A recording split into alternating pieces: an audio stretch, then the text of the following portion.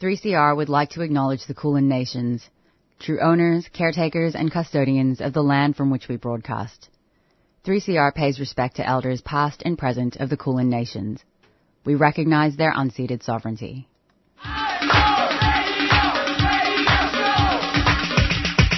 This is 3CR Breakfast. Oh, yeah. Alternative news, analysis and current affairs. Monday to Friday, 7am until 8:30am. Only double. Clap your hands.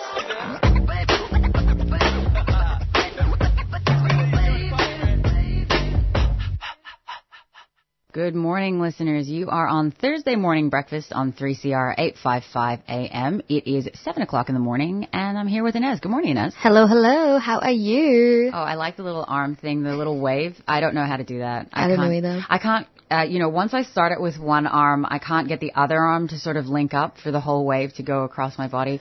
And because this is an audio medium, I'm sure this is a very helpful and useful thing to listen to. Absolutely. Hey, regular listeners, you may remember the one time ages ago where I shouted out the onion car. I rode past the onion car again on St. George's Road today. Small car, small hatch, full of onions. Amazing. I love it. Onion delivery guy, keep doing your thing. 100%. We have, as usual, a big show. It's been a bleak week with the federal budget, and, we're going to be covering some fairly serious topics. But also, just a reminder to keep getting out there, getting organized, be invested in your community. The Australian Unemployed Workers Union are doing a lot of organizing as our anti-poverty centre, which, disclosure, I am a member of. But, just a reminder that there's a lot of rage and a lot of grief coming out of this budget related to poverty payments, housing, the NDIS, so many other things. And that's the sort of energy that I think can be really productive to capture while also sitting in the grief and rage. You want to take it away? Absolutely. So first up, we'll hear from Renuga Inpakumar, who is a young Eelam Tamil activist and law and art student with a long history of organising to amplify Eelam Tamil issues. She'll be speaking to us about Sunday's rally at the State Library at 2 p.m, remembering Mullivaikkal, Eelam Tamils, organised by Tamil Refugee Council, and why it's so important to commemorate the truths of the day, the genocidal killings, and the Tamils who have had to seek persecution. And after that, we're going to hear a segment of Democracy Now! Where Amy Goodman speaks with Matt Mahmoudi, the lead researcher for Amnesty International's new report called Automated Apartheid, Facial Recognition Entrenches the Oppression of Palestinians. This report documents how the Israeli government is using an experimental facial recognition system to track Palestinians and control their movements. And a reminder as well that Nakba Day is coming up and Free Palestine Melbourne will be holding a rally outside the State Library. So I will share some details about that after we wrap up this rundown. And then we'll hear from Sione Crawford, CEO of Harm Reduction Victoria, about Victoria's second medically supervised injecting centre in the Melbourne CBD. And this follows the recommendation from the independent review of the medically supervised injecting room in Richmond, which was to establish a second medically supervised injecting server trial in the CBD. And also the survey for Have Your Say closes on Tuesday the 16th of May. Excellent. Yeah, please fill out that survey. Highly recommend. We need people that are supportive and understanding of these issues to fill it out. And finally, we are joined by designer, researcher, and delivery writer Andrew Copolov to speak about supporting and organising gig workers in Melbourne, including through gig worker meetups that are running this week out of testing grounds at Victoria Market. Andrew's a coordinator at the Melbourne Art Library and a PhD student at Monash University. And you can find out more about the gig worker meetups at flow-state.one. That is O-N-E. And, I'm really excited to talk about this and share more information about those meetups running out of testing grounds. You are listening to Thursday Morning Breakfast on 3CR 855 AM. 3CR is about community, and we welcome your participation at the station. 3CR is open to a wide diversity of volunteers and is a great way to connect with Melbourne's activist community. Have you ever thought about volunteering, doing a reception shift, getting a program on air, training in radio skills, or contributing to one of the station's committees? There are many ways to be involved at 3CR. To find out more, go to 3cr.org.au and get in touch.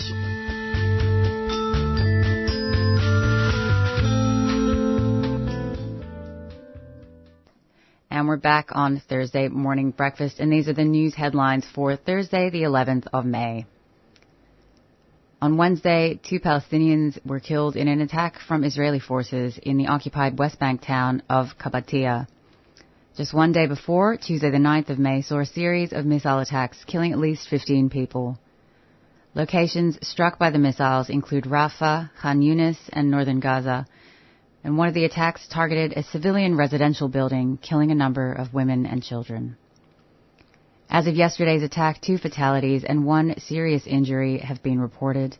And the 2 Palestinians shot and killed by Israeli soldiers have been identified as 19-year-old Palestinian boy Ahmad Jamal Asaf and 24-year-old Warani Walid Qatanat. A 17-year-old boy has also been transferred to hospital. Also in news headlines, listeners, please be advised that the following headline contains mention of suicide and a First Nations person who has died. Please tune out for the next 5 minutes if you think you might be impacted. If you need immediate support, you can call Lifeline on 131114, and for mob-only support, you can call 13-YARN on 13927, or the Kids Helpline on 1-800-55-1800. A mass disruption has occurred at Banksia Hill Detention Centre in WA on Tuesday night. 50 children breached their cells, gaining access to the prison, grounds and roof. Fires were lit in several accommodation blocks. A number of incidents have occurred at the Banksia Hill Youth Detention Centre over the past 6 months. Police responded to the incident en masse, with Regional Operations Group, Polar and the K9 unit acting in collaboration with Corrective Services Special Operations Group to quash the quote-unquote disturbance. In response to the incident, a number of children have been transferred to Unit 18 in Casuarina Adults Prison, which was set up last year to relieve growing pressure at Banksia Hill. Last week, several leaked emails revealed the shocking lack of psychological care within Unit 18. That reflects an ongoing crisis and severe mental health crisis in prisons across WA. This comes as an inquest begins into the 2020 suicide of 19-year-old First Nations boy Stanley Imam Jr. during his incarceration at Acacia Prison. The National Justice Project has called on the state government to address the mental health emergency in WA prisons. The family of Mr. Imam says, quote, "We as a family have stood alongside these other families also affected by this great epidemic and injustice against Indigenous men, women, youth and children of this country. We simply just don't understand how to others he has just become a statistic." And just want to repeat those support lines because of the content in that last headline. If you need immediate support, you can call Lifeline on 131114. That's 131114. And for mob-only support, you can call 13-YARN on 1392. Oh, there's a missing number there, but that's 13-YARN, or the Kids Helpline on 1-800-55-1800. And finally, in headlines, Tuesday marked the handing down of the highly anticipated 2023-24 federal budget. A $40 per fortnight increase to job seeker and youth allowance payments still leaves those on welfare living significantly below the Henderson poverty line. The single-parent payment saw an extension in support for children aged up to 14 years, where previously single parents have only received welfare support for dependents up to 8 years old. Energy relief supplements of $500 will be available to those in New South Wales, Queensland, South Australia and Tasmania, with Victorians receiving an additional $250 following a round of state government funding in March. And the maximum rate of Commonwealth rent assistance is set to rise by 15% for people in private rentals and community housing. Recent rental price increases of 11.7% in capital cities over the past 12 months dwarf the payment increase, which only amounts to roughly $1 extra per day. Kristen O'Connell from the Anti-Poverty Centre says that the raises are an insult to people on welfare and calls for, quote, an independent body with responsibility for developing a sophisticated poverty measure and setting Centrelink rates with a mandate to ensure no person in this continent is living in poverty. These have been the news headlines for Thursday, the 11th of May. And just before we wrap up headlines, I will remind listeners about the protest and commemoration of Nakba, 75 years of apartheid, and a call to end Israel's occupation of Palestine, which will be held on Saturday, the 13th of May at 1 p.m. outside the State Library. So, Free Palestine, Melbourne, APAN, a bunch of other organizations are calling for people to show up in solidarity to protest and commemorate the Nakba. This, again, is 75 years of apartheid and calling to end Israel's occupation of Palestine as we've seen and spoken about over the past few months, definitely since the start of this year. Attacks on Palestinians have increased significantly, and we can't just stand by and normalize this and pretend this is okay. So that's Saturday, the 13th of May at 1 p.m. outside of the State Library. You're listening to 3CR 855 AM.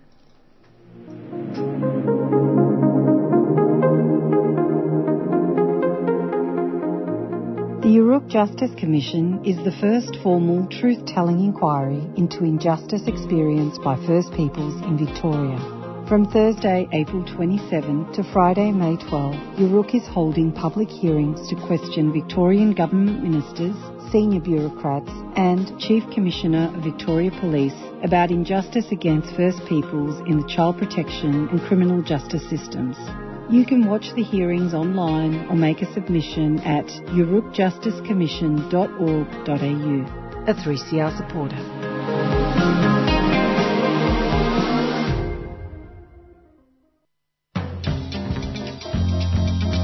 Throughout the month of June, we'll be asking you, the listener, to support radical, community-owned media during our Radiothon. We'll be taking donations online, over the phone and in the station to help keep 3CR going for another year. Fierce, independent community media is vital, and we need your support to keep radical voices and issues on the airwaves. The 3CR Radiothon kicks off in June. To donate, go to 3cr.org.au. Call the station on 03 9419 8377 or drop in at 21 Smith Street, Fitzroy during business hours. 3CR, stay tuned, stay radical.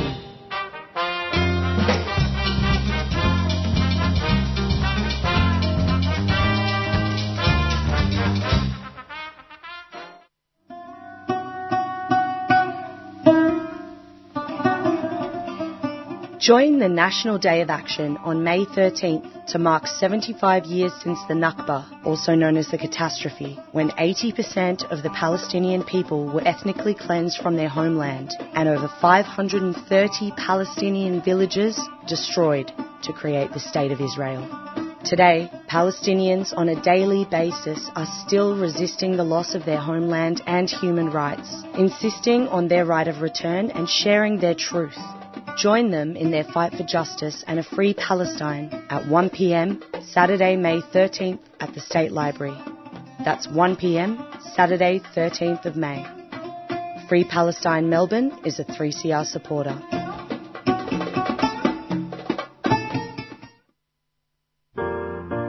So here you are, too foreign for home, too foreign for here, never enough for both. Ijoma Umbinyo Diaspora Blues. What makes you smile and adds a spring to your step? What does it mean to belong? And how do we build a home away from home? Diaspora Blues is a show that contemplates what is and what could be. Join Ayan every Monday at 2:30 p.m. on 3CR Community Radio.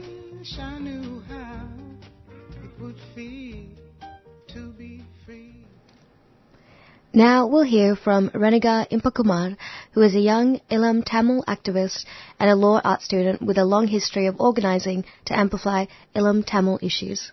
She'll be speaking about Sunday's rally at the State Library at 2 p.m, remembering Mullivaikkal, organised by the Tamil Refugee Council, and why it's important to commemorate the truth of the day, the genocidal killings, and the Tamils who have had to seek protection. Thanks so much for joining us here today, Renuga. Thank you so much for having me. Could you provide some insight into the current work of what the Tamil Refugee Council does? Yes, so TRC was founded on 2011 in response to the mass arrival of refugees from Tamil Eelam. So we involve in raising awareness of the particular challenges facing members of the Tamil Eelam community and campaigning to change Australian government refugee policy. So for more than 12 years, Tamil Refugee Council has built a record of consistent and unwavering service to the Tamil refugee community. We engage in media liaison, individual advocacy, educational work, and campaigning for the rights of individuals and the refugee population as a whole. We did cases like the Priya Nadesh case, a Free Rajan, and we're continuing to show awareness that the genocide in Tamil Eelam has been ongoing since 1948. Yeah, it's been such a hugely important organisation, and I want to also touch on the rally called Remembering Mullivaikkal at the State Library this Sunday. And I know that it's about mourning those who have died and fighting like hell for many Eelam Tamils who have had to seek protection in other countries.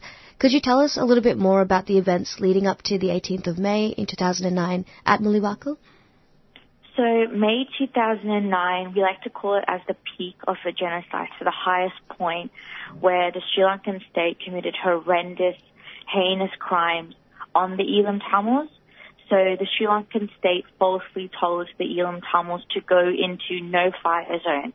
And these zones were told that there would be no bombing, it'd be a safe zone. But it was a lie, and all the Eelam Tamils were basically herded like cattle. They had no place to go but those zones. And these zones were repeatedly bombed, and these bombs had phosphorus. These bombs would burst in the air, and pieces would go into people. And these bombs would go every 45 minutes, and they were aimed systematically to kill civilians and annihilate them. And we can see that in the hospitals, when they were bombed every 45 minutes, it was targeted when people would go and try and save the injured and they were capable of living. But the Sri Lankan state had no mercy in 2009. And, you know, there is many trophy photos and trophy videos that the Sri Lankan army have, and that's been put up online, of Sri Lankan soldiers killing and executing people. We have surrendered LTTE fighters who were actually raped and then shot. And some of these videos actually are very brutal, where they show the Sri Lankan army laughing at dead corpses, hitting them when they're dead. And we have many kids who are tortured. We also know that in May 2009, the UN left. You know, the UN knew that this was going to become very brutal, and the UN has done nothing since then. It's been 14 years.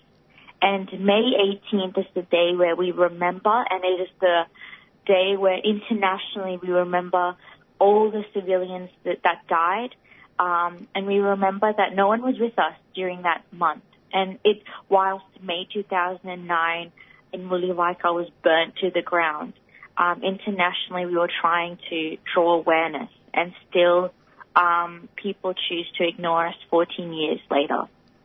Yeah, it's so calculated and so isolating and completely devastating to hear that. And also important to remember that 2009 was not that long ago at all. And I also want to ask you, how do you think these genocidal killings that occurred in May 2009 continue to impact Tamils today, particularly knowing that, you know, a lot of the war criminals remain in senior leadership positions within the Sri Lankan military and government? Yeah, so, you know, due to Sri Lanka and Australia, you know, having close relations, and other international nations having those close relations with Sri Lanka, there is a narrative that's being favoured, and that narrative favours the chauvinistic Sri Lankan narrative, you know, the narrative that this island is beautiful, the narrative that this island has beautiful resorts and, you know, it's being progressive, that there's so-called reconciliation. But actually, the narrative should be that this genocide has been committed since 1948, and the genocidal killings in 2009 is being ignored. And the war criminals that were in senior positions in May 2009 are still in senior positions now. You know, we've got one instance, you know, the United States actually banned the governor of Northwestern Province in Sri Lanka, Wasantha.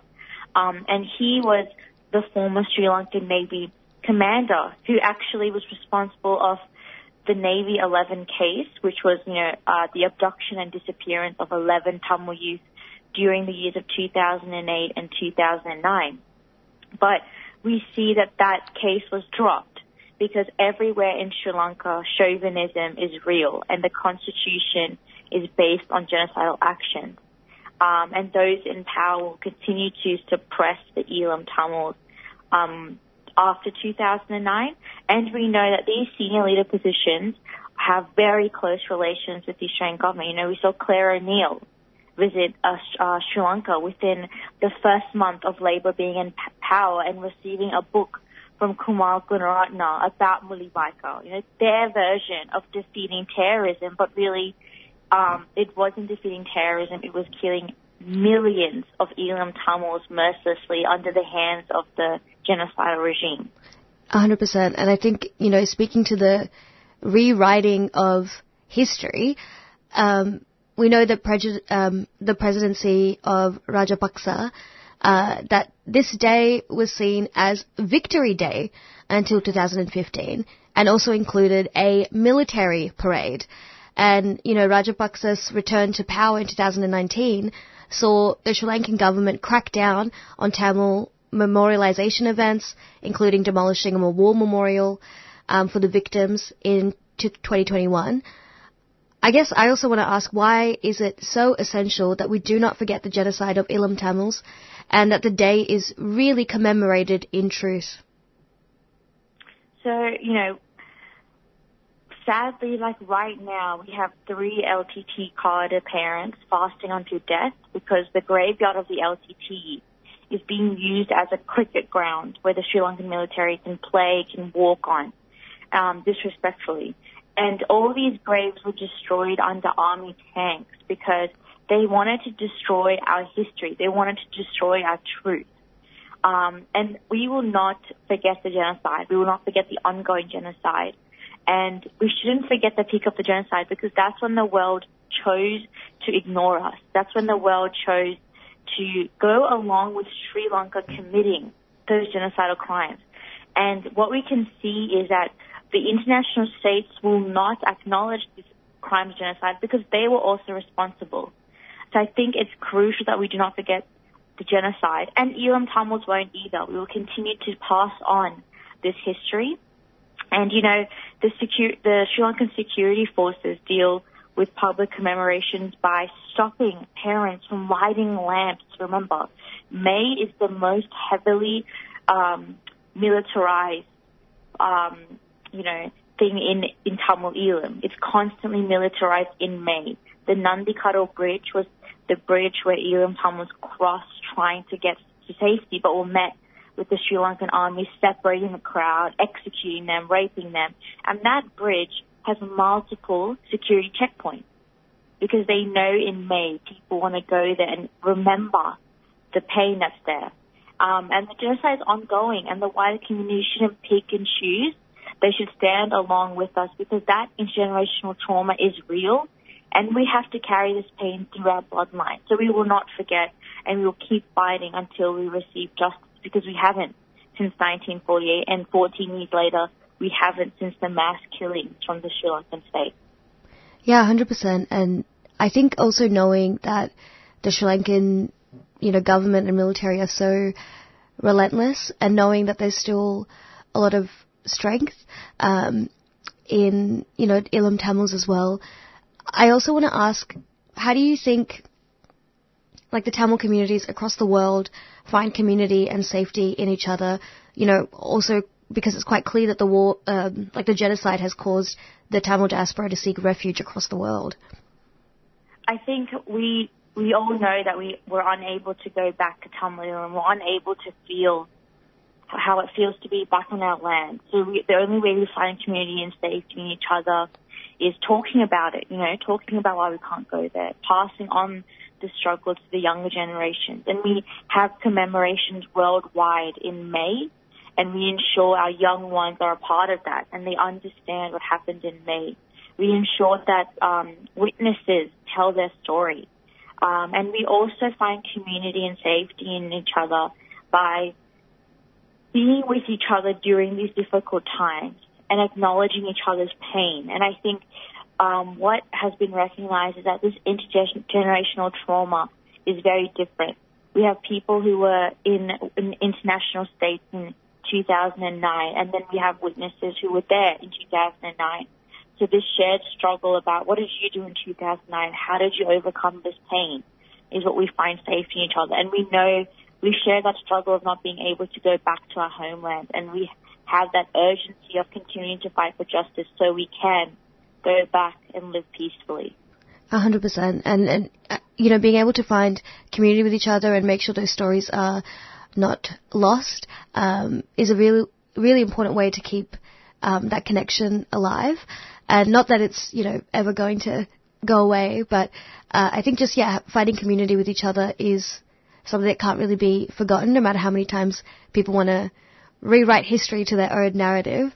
And also speaking of, you know, lastly, you know, really fighting for justice, to commemorate, memorializing the day in the truth of the day and finding community with each other.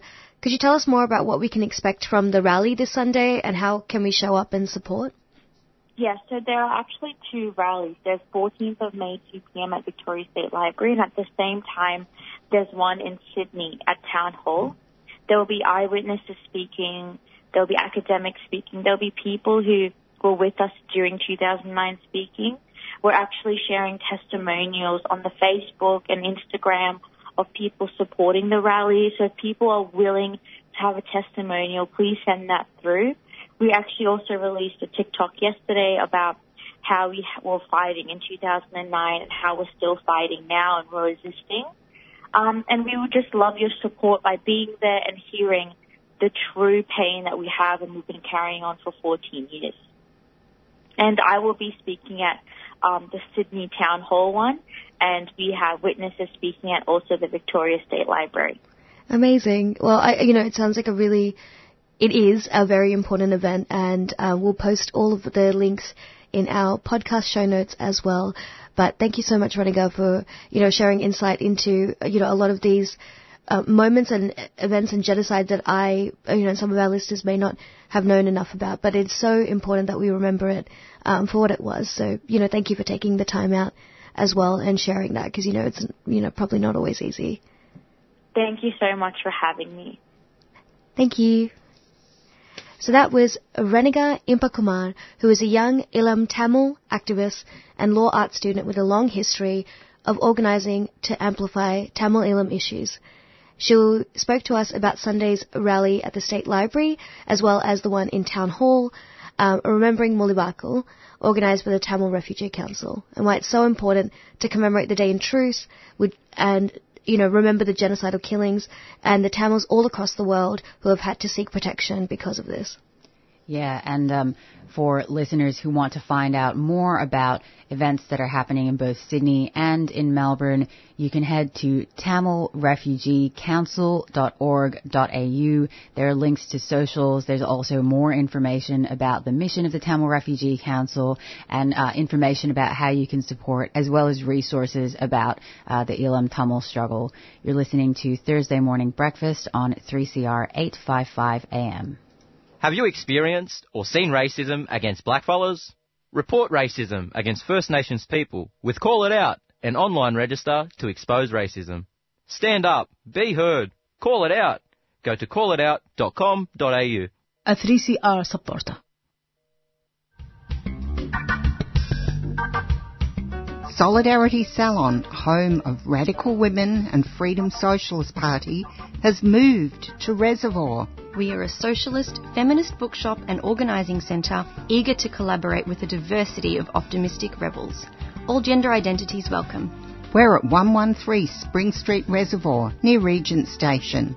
Drop in or get contact details at socialism.com. Solidarity Salon is a proud 3CR supporter.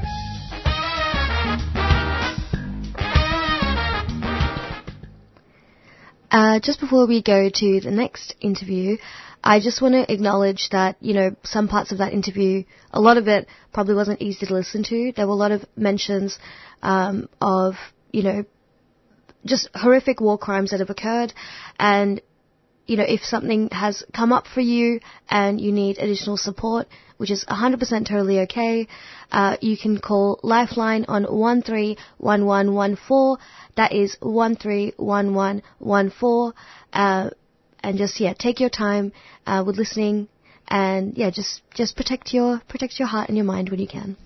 Yeah, absolutely. And as we come into this weekend, of course, there is going to be rallies and events for Nakba Day, as well as commemorating, Mullivaikkal. And so it's going to be, a very emotionally weighty weekend, important to commemorate horrific ongoing violence and dispossession, and, seek comfort in community and in community supporting each other to get through this, and also take this as an impetus to keep organizing for justice.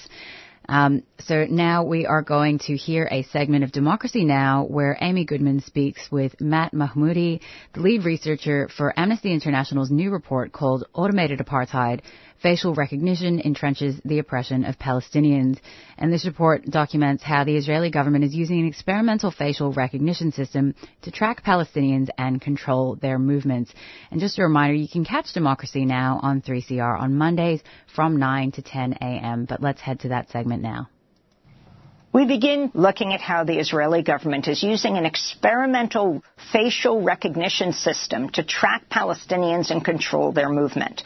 The findings are part of a new report by Amnesty International titled Automated Apartheid that reveals an ever-growing surveillance network of cameras in the occupied West Bank city of Hebron and East Jerusalem, two cities in the occupied territories where Israeli settlements are expanding within Palestinian areas. The high-resolution cameras are pointed at mosques, hospitals, schools, and into people's homes. In Hebron, a program called Red Wolf is used at military checkpoints to scan Palestinians' faces and add them to vast surveillance databases without their consent. This is a clip from a video accompanying the new Amnesty report. Imagine you're a Palestinian person from a small village in the occupied territory. You've not registered at a checkpoint or been detained. You've not given your consent to the state. Now, let's say you go visit a sick family member in Hebron, so you pass through a checkpoint. A little yellow light flashes up on the guard screen, but you think nothing of it. But at that moment, that camera has taken a little picture of you and compared it to other images and databases. It hasn't recognized you, so it's taken a picture and fed you into a system without your consent. And this feeds into a giant system so that from now on, any checkpoint in the occupied Palestinian territories or in Israel, know who you are. Scans against other biomarkers, other cameras, other databases, all at a massive scale without your consent. Now skip forward to the next time you pass by a checkpoint. You pass through the turnstile, and a border guard you've never seen before on the other side says, "Hey Matt, how are you doing today?" And you realize you're now in the system. You hope to God that that little light behind the screen doesn't for some reason beyond your control turn red. That is Red Wolf. When Palestinians are detained at checkpoints or elsewhere, their so-called biomarkers are added to the surveillance network. This is another clip from Automated Apartheid featuring Alia Malak, a researcher and advisor on artificial intelligence for Amnesty International. Israeli security forces started having competitions around who could take the most pictures of a Palestinian to run through the database and see if they could find a match. And it's been referred to as Facebook for Palestinians. That's profoundly dehumanizing, to be treated as if you're part of a video game. The new Automated Apartheid report follows Amnesty International's major report last year that laid out how Israel is subjecting Palestinians to the crime of apartheid under international law. This is Cambridge University professor Saul Dubow. There are undoubtedly compelling and very disturbing parallels between the situations under apartheid South Africa and in Israel-Palestine. But I think the differences are also important. The system, oppressive as it was never fully operational, and certainly that the sort of high technology claims or hopes of the apartheid government that a centralized bureau of proof could capture all useful information about blacks, that this simply couldn't, that this simply was not sustainable using the technology of the time, however terrifying it would be if you arrested. This was paper copies, it was not digital. By surviving into this period where digital capacity, artificial intelligence is so much more advanced, that gives the Israeli state far more control. The Israeli newspaper Haaretz published an editorial Wednesday in response to Amnesty International's report that read in part, quote, "There is no other way to describe the system except as biometric apartheid. In the case of Palestinians, not only are they not asked for their consent, the data collection is done without their knowledge," Haaretz said. For more, we go to London. We're joined by Matt Mahmoudi, the lead researcher for Amnesty International's new report called Automated Apartheid, Facial Recognition Entrenches the Oppression of Palestinians. Matt, welcome to Democracy Now! Can you continue to lay out what you found? Thank you for having me. Absolutely. What we found is effectively a system of facial recognition, in particular in Hebron, that follows a slew of experimentation with facial recognition technologies against Palestinians, especially in H2, which is under the ruling of the civil administration, which is a subunit of the COGAT, really under military rule, so to say. And really what we're seeing here is how facial recognition experiments are being used against Palestinians under the auspices of protecting the some 850 Israeli settlers that are illegally present in the area, such that Palestinians who previously relied on, for example, knowing a soldier when they're passing by a checkpoint, now have to rely on an algorithm that has collected their biometrics without their knowledge and consent, being able to recognize them. And should it not recognize them, they're suddenly finding themselves in a conundrum in which they might be held back at the checkpoint. A soldier will ask to match their ID to a facial capture that has already been taken, such that they can continue to teach the facial recognition algorithm to recognize them in future. In East Jerusalem, we see similar trends in which really surveillance begets illegal settler activity and illegal settler activity begets surveillance. We're seeing how surveillance has been increasing following the crackdowns on the protests that came as a result of the evictions of 7 Palestinian families from Sheikh Jarrah in 2021. Here we've seen in Sheikh Jarrah in particular, as well as by Damascus Gate, as well as in Silwan, areas that are of profound significance to Palestinian communities, that surveillance has been ramping up as illegal settler activity has also been ramping up. And we're seeing this as a part of a coercive environment that is meant to force Palestinians out of areas of strategic interest to Israeli authorities. And that is why we're saying that effectively facial recognition is augmenting, reinforcing, entrenching aspects of apartheid, such as the aspect that speaks to restrictions on freedom of movement, which is the basic right that Palestinians need to have in order to be able to access things such as, housing, education, work, etc., medical care, as well as the coercive environment component, which is instilling a chilling effect on Palestinians and stopping them from being able to resist and introducing a further calculus, making it more dangerous to do so. Matt, could you explain when this surveillance technology was put into use in the occupied territories and whether there's any indication that Israel plans to expand the use of this technology? Well, to speak of the 2 systems in particular that we had under investigations, which is to say the Mabat 2000 system, which is a networked surveillance system that's used in East Jerusalem, and the Red Wolf system, we can speak to, for example, how the Mabat 2000 system was actually put in place at the turn of the millennium. But only in 2017 and 2018, further investment by Israeli police meant that the system was now capable of facial recognition. We initially started with some 400 cameras that were networked, to then now thousands of cameras that are able to connect with one another and perform facial recognition on Palestinians who at times we've seen are pulled out of crowds and identified simply for participating in protest.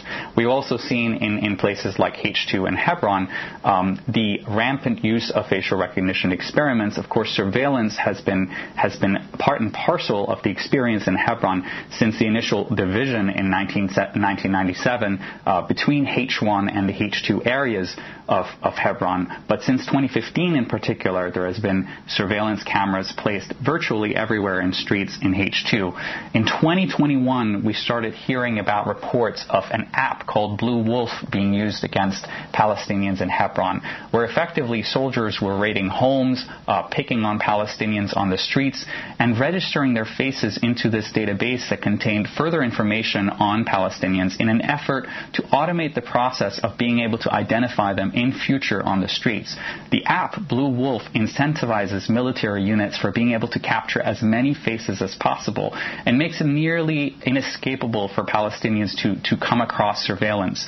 Now, Red Wolf is just the latest in a slew of these tools that have been used on Palestinians, and we believe there's a high risk of the tool plugging into the database that's already been curated by Blue Wolf, such that information might be presented to a soldier at a checkpoint that really a Palestinian passing through may have no idea exists on them in the first place.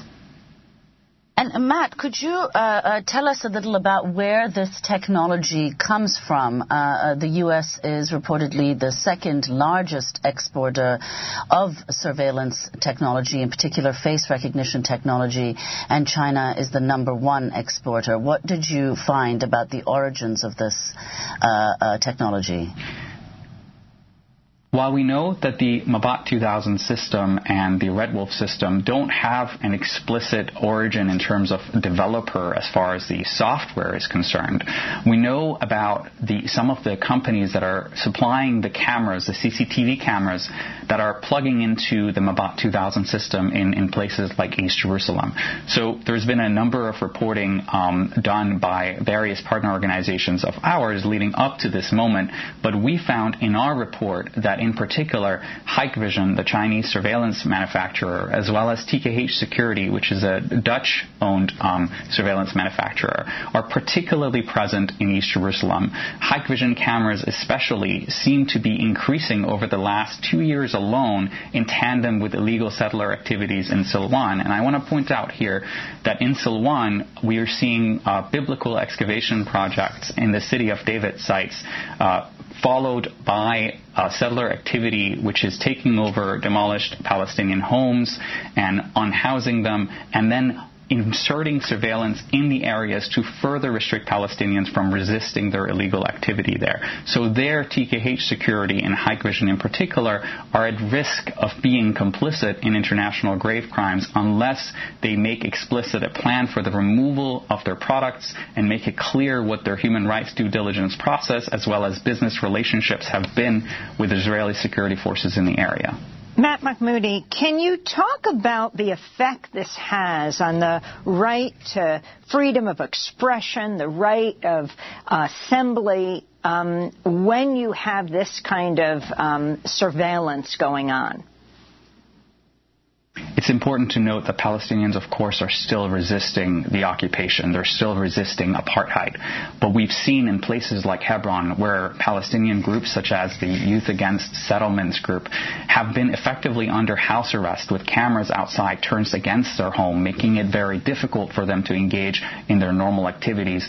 In East Jerusalem, we're seeing Palestinians participating in protests, both following the crackdown on the Sheikh Jarrah evictions as well as following the killing of Shirin Abu Akleh, being pulled out of crowds and identified. This disincentivizes people and inserts a sort of environment of fear, which makes it very, very difficult, or at least very costly, for Palestinians to engage in protest and resistance. In Silwan, we had a number of reports from our witnesses and interviewees who spoke to the feeling that every time they had to cross the street, not even to participate in protest, but simply to go and grab coffee with someone, with a neighbor, with a family member, they had to think about where the surveillance cameras were. They had to think about what risk they might be incurring in order to participate in just aspects of normal social living. In Hebron, we had testimonies that spoke specifically to how this form of militarization and this form of surveillance has nearly killed all aspects of social life. And Matt, could you talk about, you've also documented the widespread use of a network of CCTV cameras. Could you talk about the links between the use of this facial recognition technology, how that works together with this network of CCTV cameras, and also the effect of now the quite quotidian use of facial recognition technology, for example, in smartphones, which, is now quite widespread?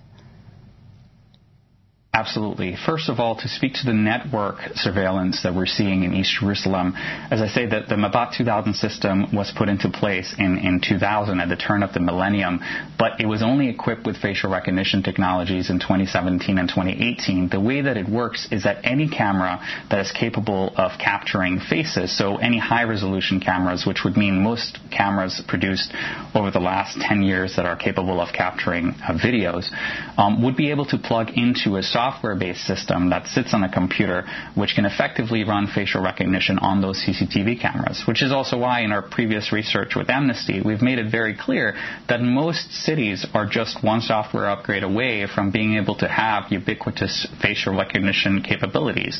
East Jerusalem is no exception to this, except we're dealing with a context that is internationally recognized as an illegal annexation. And so you're dealing with a double-edged sword of both having the technology that we see as being fundamentally incompatible with international human rights law, whilst also having it apply in a context that is fundamentally against international law, which is to say the context of apartheid and the context of the illegal annexation. As for the quotidian nature of facial recognition technologies, it's important to note the differences between the systems that we're speaking about here. So facial recognition that you might find in your phone is what we call one-to-one facial recognition, which is a match that is made upon you having known and consented towards your face being captured and stored locally on your phone for later recognition, such that you can log into your system. You might also think of it as what some call facial recognition for authorization. It is sometimes applied to buildings. You will walk into a space, you have already registered just your face to your profile. It will recognize you and allow you entry. For facial recognition for mass surveillance or facial recognition for identification, what we also call one-to-many facial recognition, we're dealing with a system that relies on curating a large-scale database without your knowledge and consent, usually scraping millions of images off of, for example, social media, or just in the context of Hebron, for example, through soldiers going around the streets and taking pictures from Palestinians without their knowledge and without their consent. And those then feed into this database that is then being used together with a facial recognition algorithm that determines who the people that are being displayed in particular CCTV footage are. Now, because these systems depend on this large-scale database, we consider them by design to be incompatible with the right to privacy because they are, by design, technologies of mass surveillance. What is the final recommendations of AI for AI? That's Amnesty International on artificial intelligence and what you call automated apartheid. We're calling for the immediate end to facial recognition technologies, for a ban on the sales, export, development, deployment of the technologies, and in particular for companies that are providing tools that can be used for facial recognition to immediately seize the sales of those in the context of the occupied Palestinian territories. We also are calling on the State of Israel to dismantle its system of apartheid against Palestinians, and we believe that by stopping facial recognition, we're taking one step towards weakening apartheid. Matt Mahmoudi, we want to thank you very much for being with us, lead researcher for Amnesty International's new report, Automated Apartheid, Facial Recognition Entrenches the Oppression of Palestinians. We'll link to the report and the 20-minute video that goes along with it. 3CR would like to thank our sponsors, Earth Greetings, cards that connect, care, and celebrate. Support wildlife and habitat with every purchase. Inspired by nature, giving back to the planet. Learn more at earthgreetings.com.au.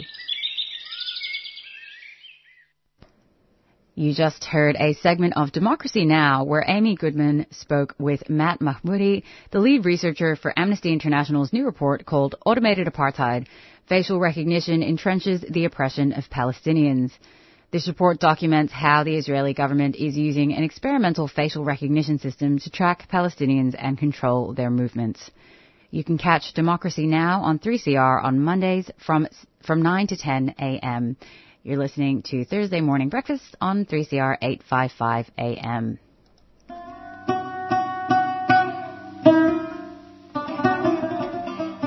Join the National Day of Action on May 13th to mark 75 years since the Nakba, also known as the catastrophe, when 80% of the Palestinian people were ethnically cleansed from their homeland and over 530 Palestinian villages destroyed to create the State of Israel.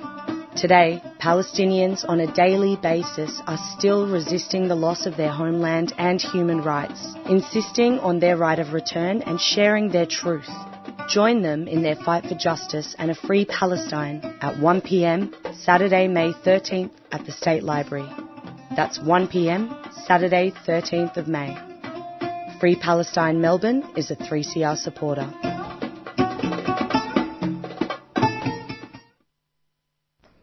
And we're back on Thursday Morning Breakfast, and we're going to go to a track.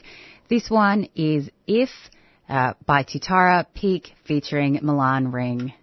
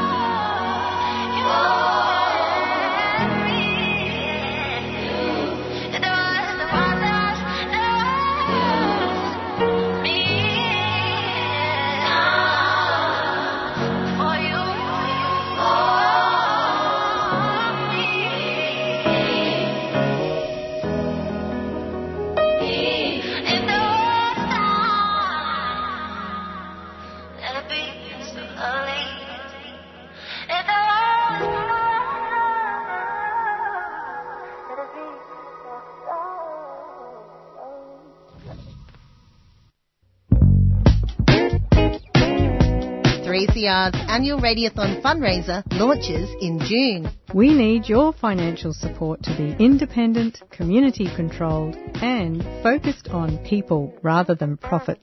Your support during Radiothon keeps the station radical and enables us to give voice to hundreds of people and issues for another year. And remember, any amount you can afford makes a big difference, and all donations over $2 are tax deductible.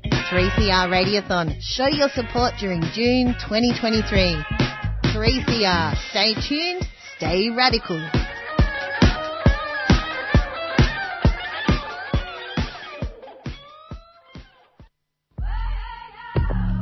Accent to women. It seems so obvious to me that if you live in a completely violent cultural milieu, that it's going to translate into every aspect of women's lives. Accent to women. What's a border? They don't see it like a big wall right along the... How can people live ordinary lives when they're living in such an extraordinary situation where there are armies there and terrorists there, such conflict every single day of their lives? Accent to women. A show by and about women from culturally and linguistically diverse backgrounds. On Community Radio 3CR. Now we'll hear from Sione Crawford, who's the CEO of Harm Reduction Victoria, about Victoria's second Medically Supervised Injecting Centre in the City of Melbourne. And this follows the recommendation from the independent review of the Medically Supervised Injecting Room in Richmond to establish a second Medically Supervised Injecting Service trial in the CBD. Thanks so much, Sione, for coming on the show. Hey there, no problem. Amazing. Well, could we start off with what the Victoria's first medically supervised injecting room does at North Richmond Community Health and why it's been so important? Well, the current injecting room in Richmond fundamentally is there to prevent people dying from overdose, particularly overdose from opioids. There's always been a drug market and street sort of using scene in Richmond, and the injecting room was put there because that was one of the places in Victoria that had the highest rate of overdoses, and so it's done that job really well over the years. So around 6,000 overdoses have been reversed, and the estimate from a recent review was that about 63 lives at least have been saved.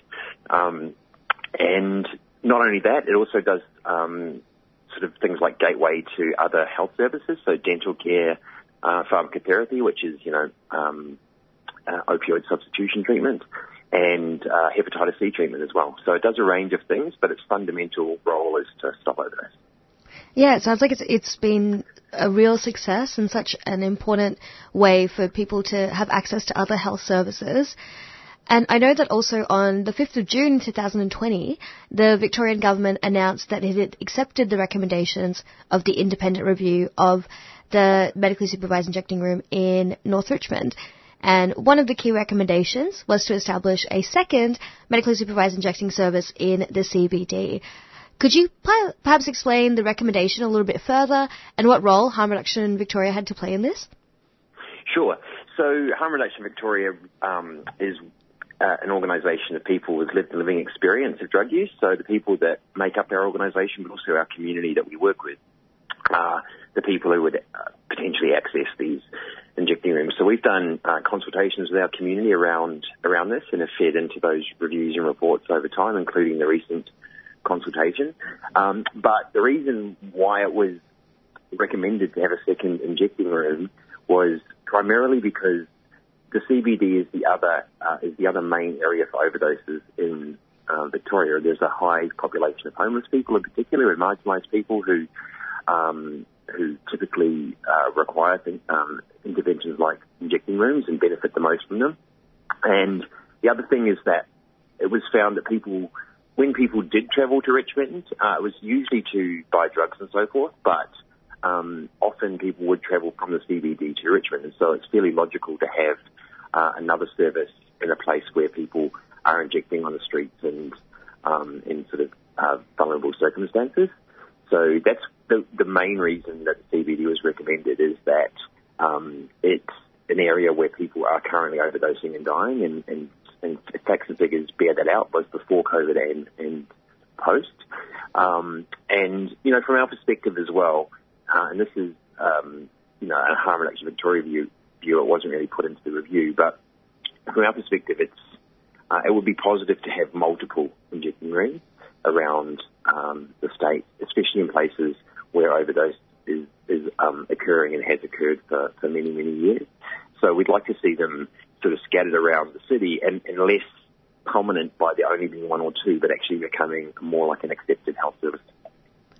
Yeah, absolutely. I think also if, the trial is in the City of Melbourne and it moves forward, how do you feel, or like Harm Reduction Victoria feels, it should be different from the North Richmond Medically Supervised Injecting Room? Is it different because it's a different area, or so it's a different community?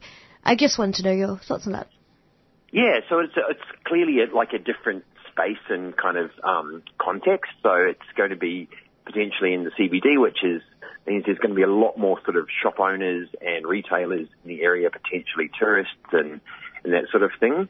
So I think the thinking is that the injecting room will be probably a little bit smaller than the Richmond one. So I think that the idea is that we would probably support it being just a little bit smaller, partly because the population of people injecting drugs on the street is a little bit more scattered and smaller than Richmond. So the need for like a 25-person injecting room maybe isn't as great. The other things that we have consulted with our community about include it being safe for diverse communities. So it's not that the current MSIR is not at all safe, but it's that there is really one injecting space. And the feedback that we got really clearly from community is that certain parts of the population don't feel as safe, going into a shared space like that. So thinking particularly women and trans people have identified that having a separate entrance or a space that was safe for them in particular is really important, and I think that's been something that's come through the consultation as well. I think the other thing that we've learned from the first injecting room is that people who use on the streets and have been sort of in that environment and milieu for years and years and years, many people have really quite deep-seated trauma and mental health needs, and so a service that is focused still, number one, on harm reduction and overdose reversal, but also has opportunities to refer people through to things like trauma counselling, but also being a trauma-informed model right from the start, I think is really important as well. Yeah, it sounds like, there's been really important consultation from people who use drugs and advocacy organisations and people with living experience in all levels. And I think it's really important, what you've mentioned about, not everybody will feel safe in a shared space like that. I guess I'm curious to know as well, and I know that tours are available for the medically supervised injecting room in Richmond, but if somebody wants to use the service, what kind of happens when they come in through the door, or if they do they get supported by other staff? Could you walk us through a bit of the process? Yeah, absolutely. So first of all, and one thing I should say about the just quickly about the second injecting room, and something that was identified by people was that, and it relates to this point, is that people ideally would like a less public entrance. So one of the things that people find in Richmond at the moment is that because it's been such a media kind of hotspot, there are often people taking photos of users kind of trying to access the injecting room.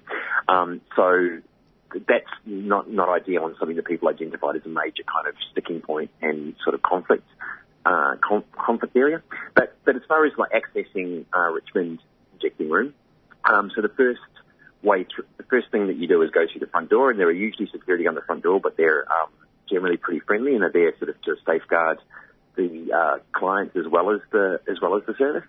And then there's like a reception area at the start there where there are staff behind the counter, and you do need to register and go through a process of registration if you aren't already registered. And it's a fairly like a low threshold affair. You just need to provide a name and some details, and importantly the drugs that you're about to inject. And then once that's all done, or if you're already registered, you can go through to the injecting area, and you're provided with syringes and disposal equipment and a clean, safe environment to do your business. At the moment, there are restrictions that are forced upon the injecting room, so people are not allowed to inject one another. And one of the reasons for that is liability. So if someone injects someone and they pass away, there are potential liability problems there. But the issue with that is that it's a really common practice in the community for people to assist one another, especially when they have problematic veins. But generally speaking, you're left to your own devices to inject. If you need some assistance with finding a vein or with any other harm reduction information, there are both nurses and harm reduction practitioners there. And if the worst happens and there's an overdose, generally speaking, oxygen you'll be taken to a recovery space, and oxygen will be administered and potentially naloxone, which reverses overdoses. So that's where that 6,000 overdose reverse kind of number comes from. But assuming everything's all well, there's also a post-injection space where you can be monitored for a little while, just to make sure that their effects are not going to get much stronger over time, because sometimes that might happen, is that overdose is still possible for the technically half an hour after use, so it's not always just an immediate drop situation. So there's, other users and staff in that post-injection area for safety reasons, and really that's where they do things like referrals and talk about other health needs and stuff like that. Amazing, yeah. I feel like I have a really vivid image of what happens when you walk through the space and what supports are really available. And it sounds like it is clearly a very important community hub, and having another one is so important, and hopefully definitely many more. But what I guess I'm seeing, and also working in the AOD space myself, we also know that stigma and fear and ongoing discrimination against people who inject drugs has a large role to play in the debate that's surrounding this. Why do you think that stigma and discrimination is really intensified for people who inject drugs? Considering a lot of us use AOD in one form or another, and what can we do as people who use drugs or don't use drugs, or workers or allies, to really help reduce that stigma? That's a great question, and I guess we could probably do the entire interview on that, but... yes, we could. It is a really knotty one. I suppose the first thing is kind of what you've identified already, is that, especially I think people listening to this show, I'm sure that the majority have probably taken an illicit drug in their time and maybe do it regularly. But I think that sometimes we still differentiate ourselves from, I don't inject, or I don't take heroin, that's the evil drug, or meth, that's the one that's causing all the problems. And I think that the first thing that we can do is actually reflect on our own, sort of cliched beliefs and our own stigma and discrimination. That even if we think that we're not stigmatizing, the question really is do you actually think that your drug use or that there are different drugs that are better than one or another?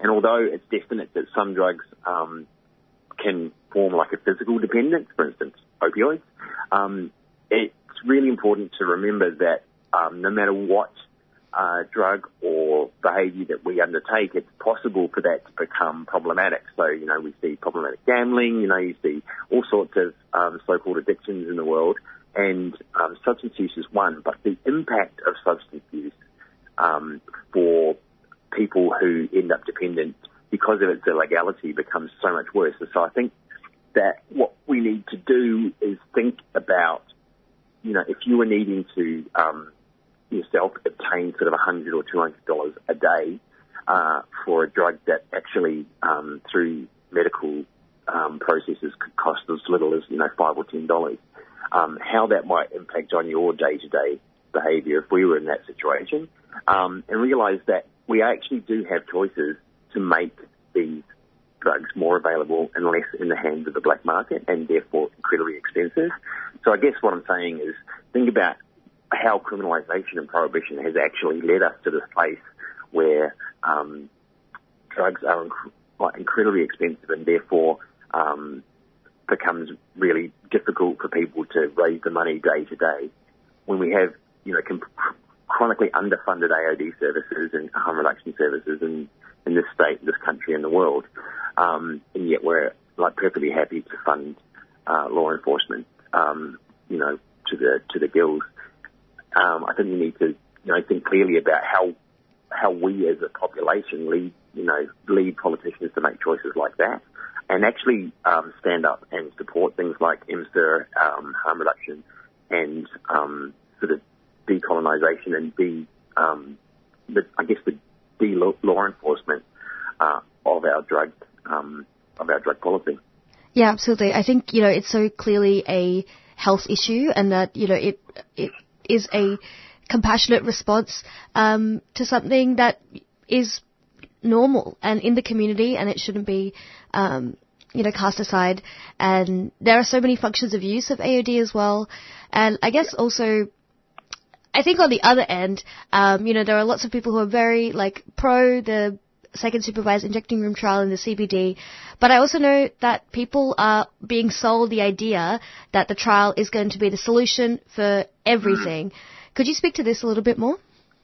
Yeah, look, I think one of the issues with the first injecting rooms publicity really was that it came about in a time of political, basically there was a political ramifications to the first injecting room, and it was definitely sold in some degree to the locals as being the solution to the so-called amenity problems, i.e. people injecting on the street and dealing on the streets and all that sort of thing in Richmond.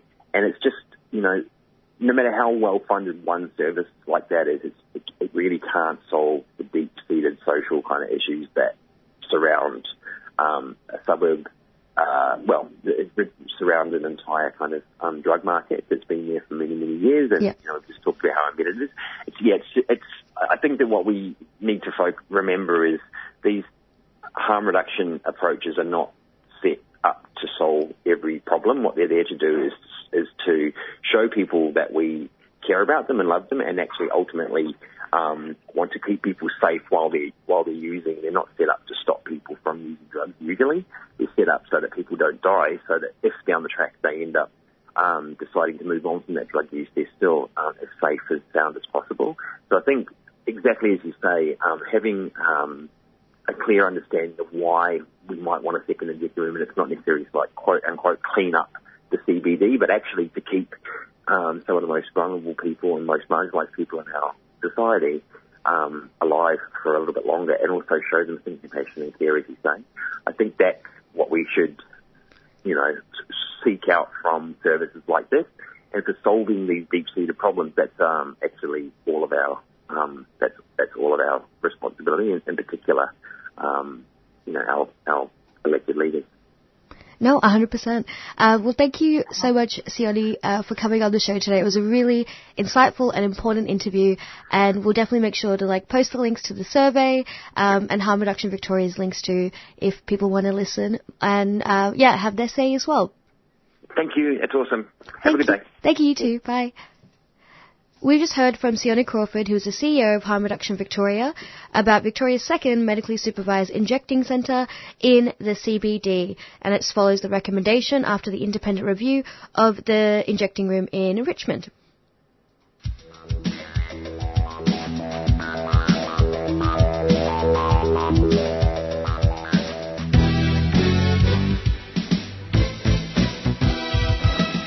Hi, I'm Jeffrey. I'm Alphonse. I'm Erwin. And we are from the Voice of West Papua. Tuesday 6:30 until 7:30 p.m. News and music from West Papua.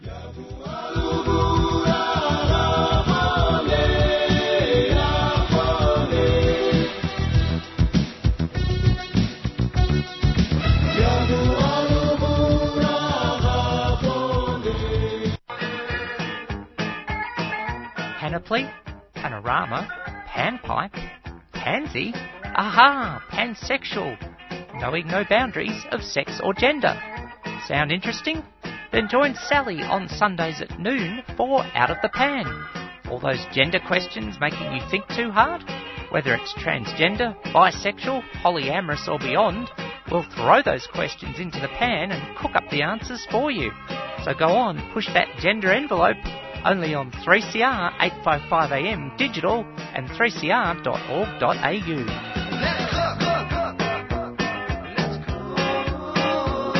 Let's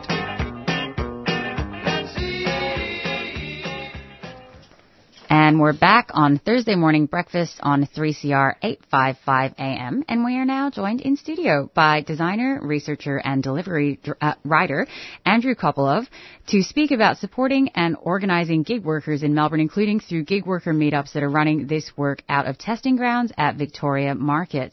Oh, let me find which mic you're on.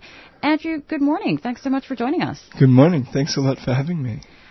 So I thought that we could start by reviewing some of the challenges that app-based gig workers in Australia face in terms of precarity, income levels, and workplace protections and entitlements.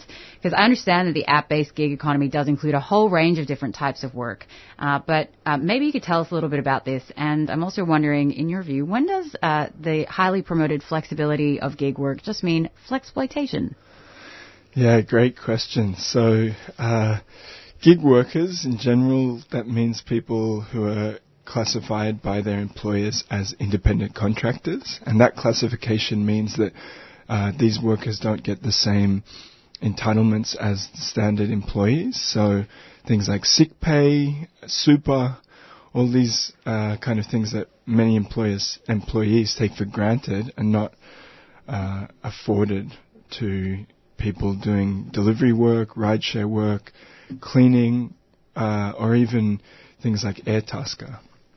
So, yeah, those are some of the most kind of severe things that they face. But, of course, for many gig workers, and especially food delivery riders who I'm focusing on, there's these things of exposure as well. So you're just kind of out in the elements, and you're exposed to massive risk on the road as well.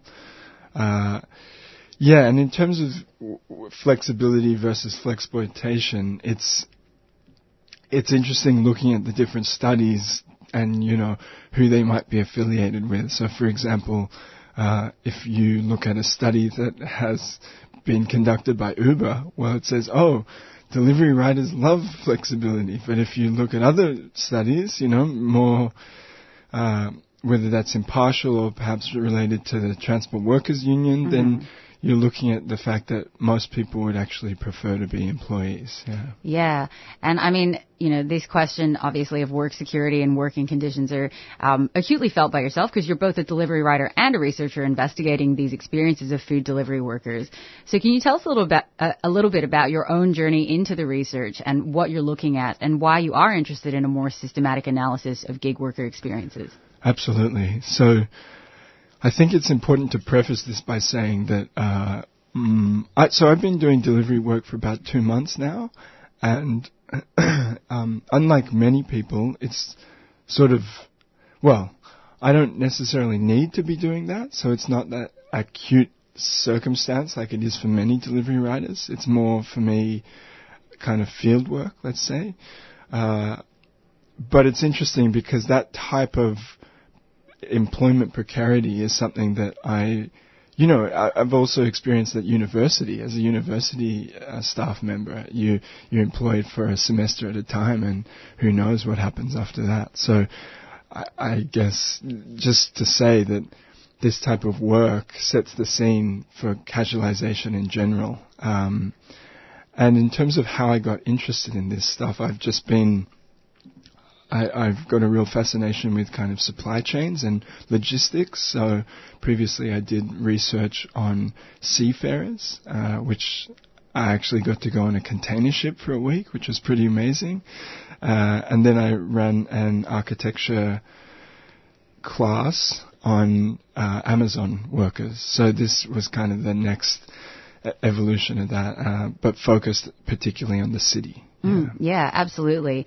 And I mean, in terms of, I guess, like the way that gig workers are moving through the city, and especially delivery riders, you've been involved with Melbourne's Gig Workers Meetup, which is, I guess, part of the research process, but it's also part of this broader kind of organising, connecting process. And it's running across this week at testing grounds as a space for gig workers to rest and recharge and find out more information relevant to their working conditions.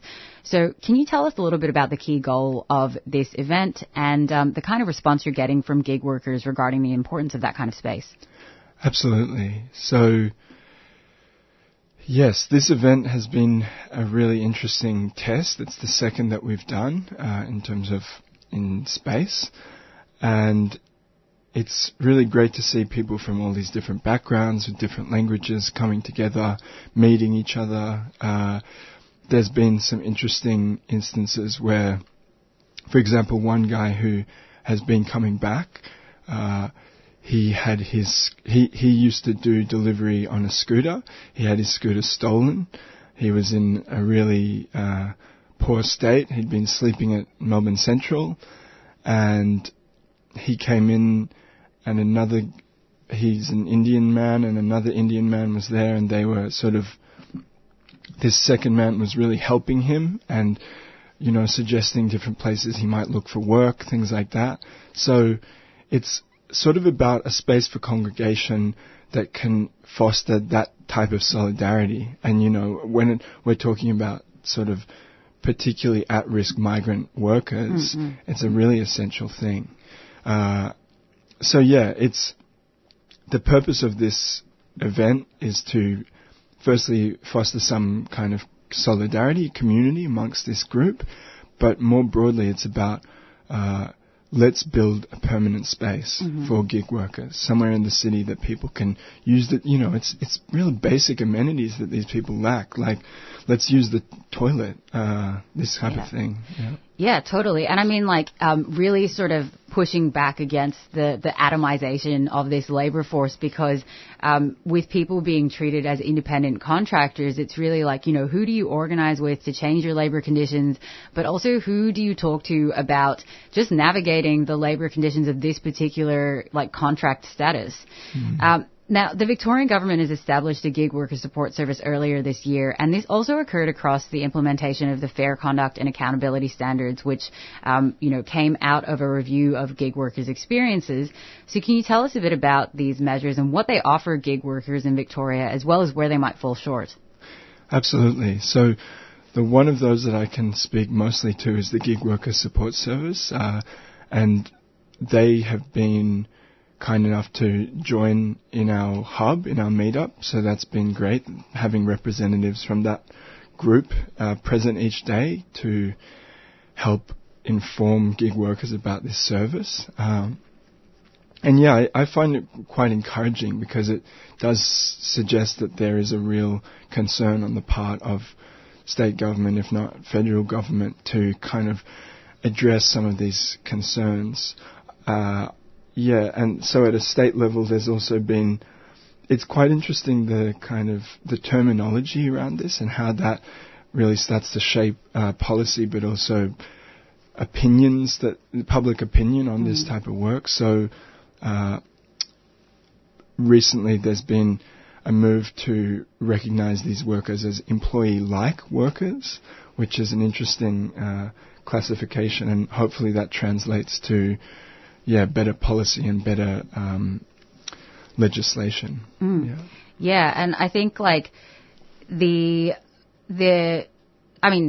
of the reasons why these companies have been able to sort of coast with horrible labor conditions is because there's a lack of sort of regulatory pressure, and they're sort of taking advantage of a lack of regulation to sort of push this idea of a flexible work environment. But then at the end of the day, the people that are most reliant on this work are also people that are extremely marginalized or might not be able to find work in other areas. So this sounds like a really, really important project, both mapping these experiences, but also providing this service.